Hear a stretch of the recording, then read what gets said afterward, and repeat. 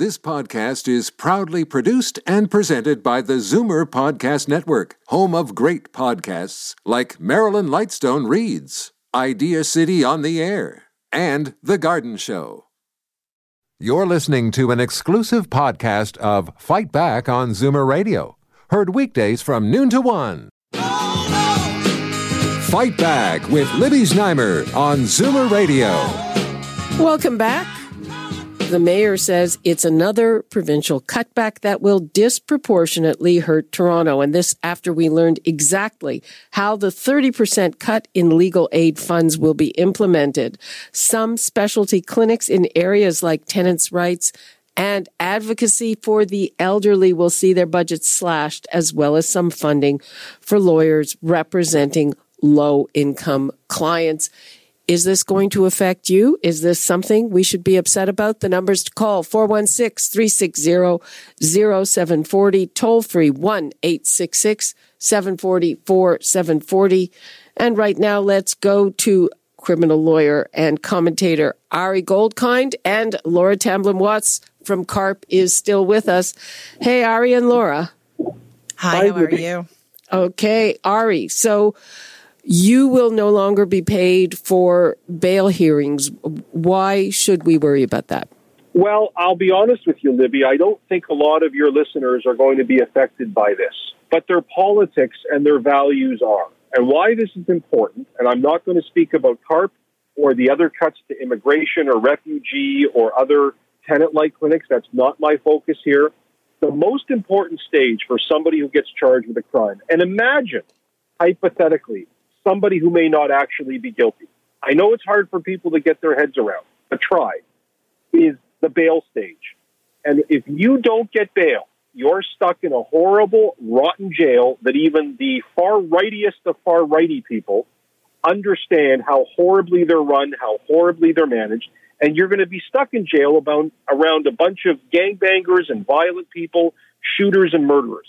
The idea that you're stuck in jail because now we're moving Canada, and Ontario specifically, to a U.S.-style public defender system that every single apolitical study knows doesn't work, that unbelievably falls on the back of poor people who can't call up their famous lawyer, their Marie Henin lawyer, their Johnny Cochran, and say, here's a couple grand to get me out.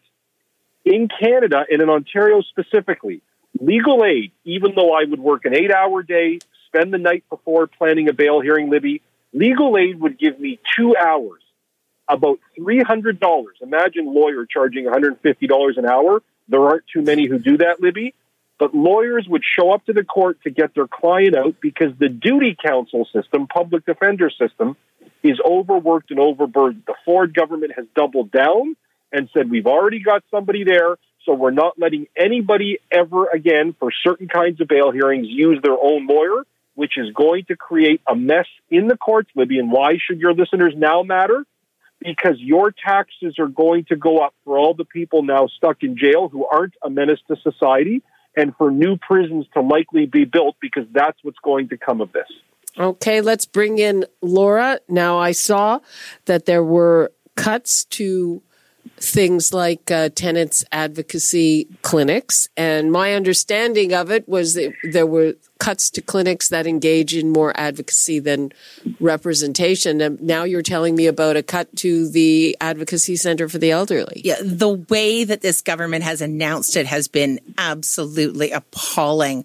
They broke, and then 2 days later, they actually started rolling out bits and pieces, and they have not been clear on how devastating this is actually going to be. So Ontario has been a leader in having hub-based community clinics, which is very cost-effective and absolutely engages in individual representation. Perhaps nearest and dearest to our heart is the Advocacy Center for the Elderly, which Jane Meadis, who is a friend of the show and very knowledgeable. They are absolute leaders in the field. There's a very few of them. They do tremendous work in representation in courts and helping people on an everyday basis. They also support best practices in the fields. So the idea that a cut to the Advocacy Center for the Elderly is not going to affect individual is absolutely not true. They have a huge, huge group of people that they represent. People who are most vulnerable, people who are poorest, only those people can get representation. But what they also do is try to bring the entire field